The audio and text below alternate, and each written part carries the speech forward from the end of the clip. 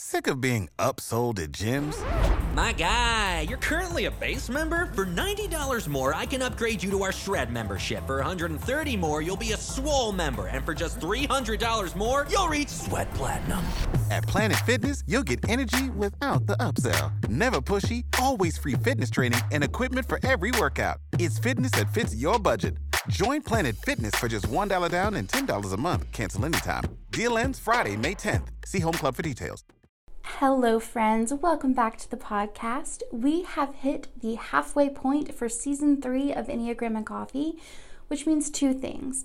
One, it is time for me to take a bit of a break. And two, after podcasting for 2.5 years, and 1.5 years of that being 5 days a week, the feed here is long, and there's a lot of content that you probably haven't even seen yet.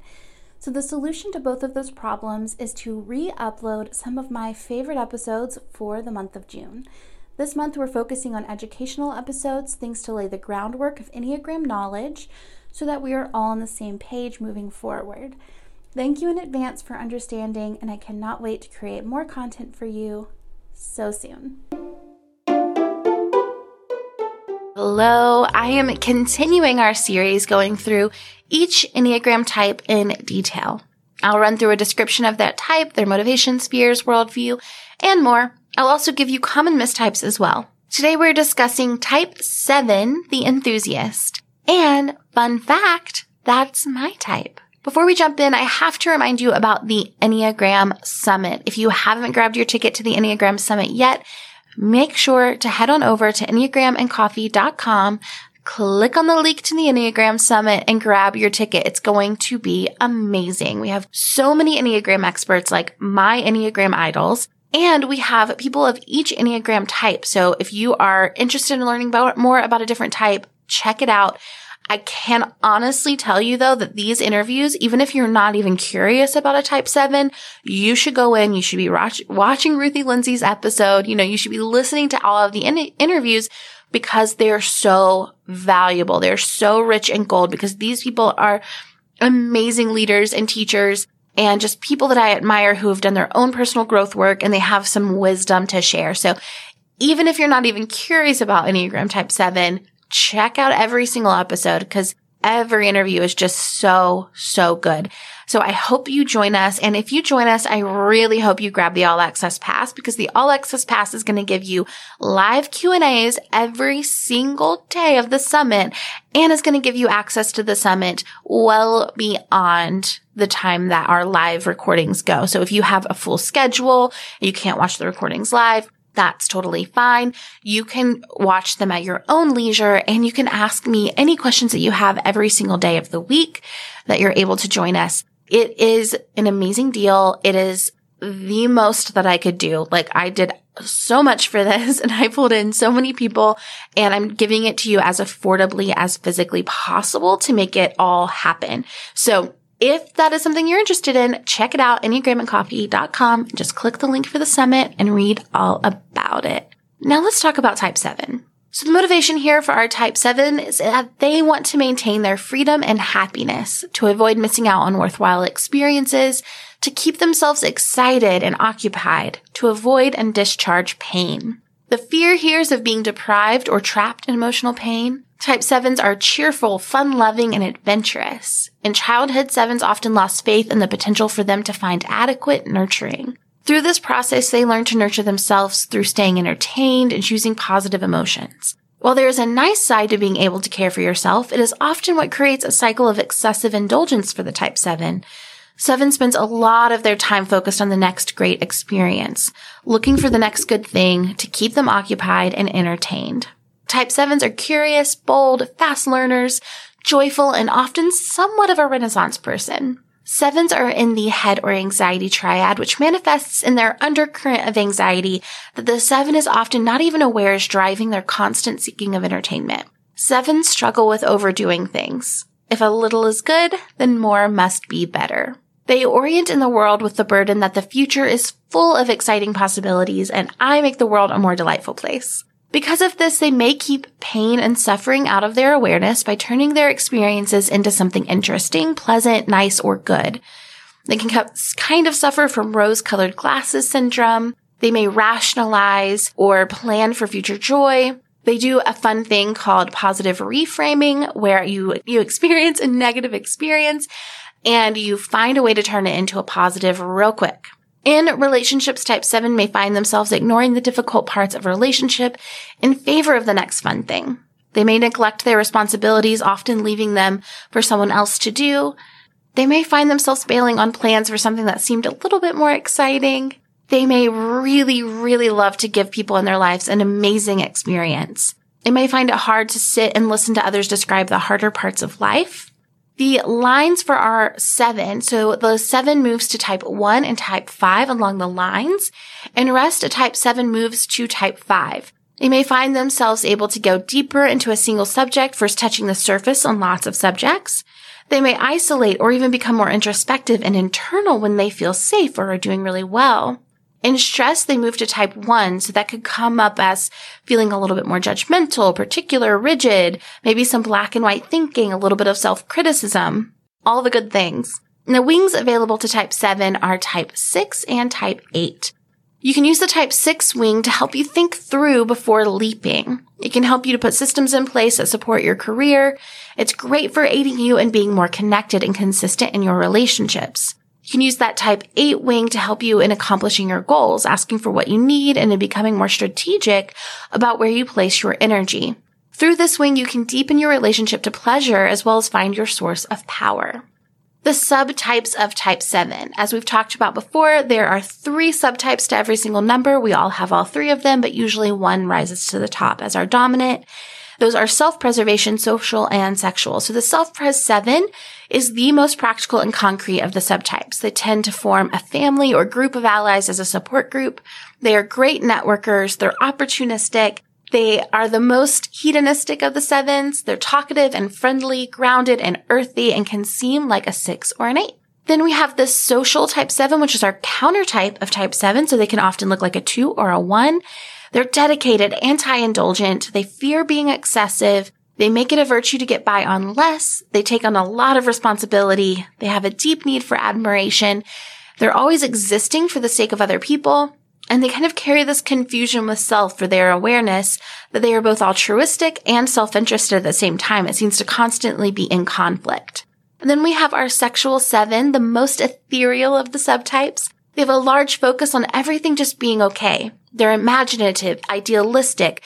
They want to try everything. They can be a little bit naive. They have the strongest rose-colored glasses attribute. They're trusting and they're hopeful, and they may spend more time imagining than doing. The sexual 7 is maybe the 7 that we see in the stereotypes. It's kind of the most meme-y 7 that we have. This podcast is sponsored by Ramp. Are you the decision maker in your company? Consider this. For the first time in decades, there's a better option for a corporate card and spend management platform. Meet Ramp, the only corporate card and spend management system designed to help you spend less money so you can make more. Most corporate credit cards offer points as incentives, but those points amount to less than their worth in real cash value. Ramp's business cards offer you cash back, real money in your pocket. Plus, you control who spends what with each vendor. And Ramp software collects and verifies receipts automatically, which means you'll stop wasteful spending and close your books in hours instead of days. Businesses that use Ramp add up to 5% to their bottom line the first year. If you're a decision maker, adding Ramp could be one of the best decisions you've ever made. And now get $250 when you join Ramp for free. Just go to ramp.com/easy. Ramp.com/easy. RAMP.com/easy. Cards issued by Sutton Bank and Celtic Bank, members FDIC. Terms and conditions apply. Let's talk about our common mistypes. So type 1s are a little bit less likely to type themselves as a 7, but 7s may find that they mistype themselves as a 1. When you don't really relate to the phrasing of scattered and you see yourself as showing up consistently, it can seem like you're closer to a 1 than a 7. However, 7s tend to show up differently on a given day, while 1s are relatively consistent. 1s have a hard time having fun naturally, while 7s find a way to enjoy themselves even in times of hardship. Both, though, can be productive and really good at time management. The 7s are great at fitting a lot of things into a short amount of time, and the 1s are great at making the most of their time every day. We have our type 2. So the similarities between 7 and 2, especially if you are a social 7, is that they're both positive thinking types. They both want everyone to have a good time. They both love to make people happy. Now the difference is that 2s are relationship oriented. They see themselves as a center point of their relationships. 7s are autonomous, seeing themselves as kind of a solo traveler through the universe. 7s are focused on getting their needs met, while 2s are unaware of their own needs. A social 7 could mistype as a 2 or a self-pres 2 as a 7, but a big difference here is that 2s are image focused. They have a very specific way that they want to be seen, and that is as loving and as lovable. And 7s are a lot more focused on just how life feels to them. We have our type 3. The similarities here that they're both charming, talented, and action-oriented. Now, the difference is that 3s want to take things all the way and may sacrifice the enjoyment of them in favor of going full force with them, while 7s are primarily focused on how it feels to do what they're doing and can often cut things off short because they don't feel good in the moment. 3s care more about the status and being seen as successful, while 7s care way more about the enjoyment of the process. Type 4 similarities here is that they're both self-referencing. They can both be really creative, a little bit unconventional, and indulgent. The difference is that 7s are in flight from their pain, while 4s are likely to create their negative mental states as a source of comfort. 7s also take quick action, while 4s are action repressed. Now we have type 8. The similarities here is that they're both autonomous, they're both self-directed, they're both action-oriented, they're both adventurous, and they both can be dominating. The differences here is that more likely for 7s to mistype as 8s.